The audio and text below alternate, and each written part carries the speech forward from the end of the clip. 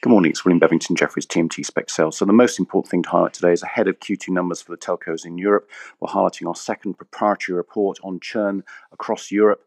The first report was published on the 21st of April, and hopefully you recall that this had clearly indicated a massive reduction, a collapse indeed in terms of churn levels in specific markets in Europe, France, Italy and Belgium, the order of 50 to 60%. This augured quite well for Q1 free cash flow numbers in particular, and that seemed to come through in numbers. However, in Q2, it's back to service as normal. The benefits seem to be mostly evaporated or indeed were limited.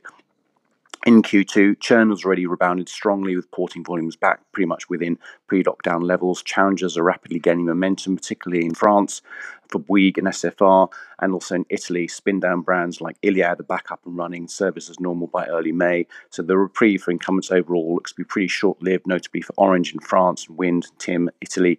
And finally, in terms of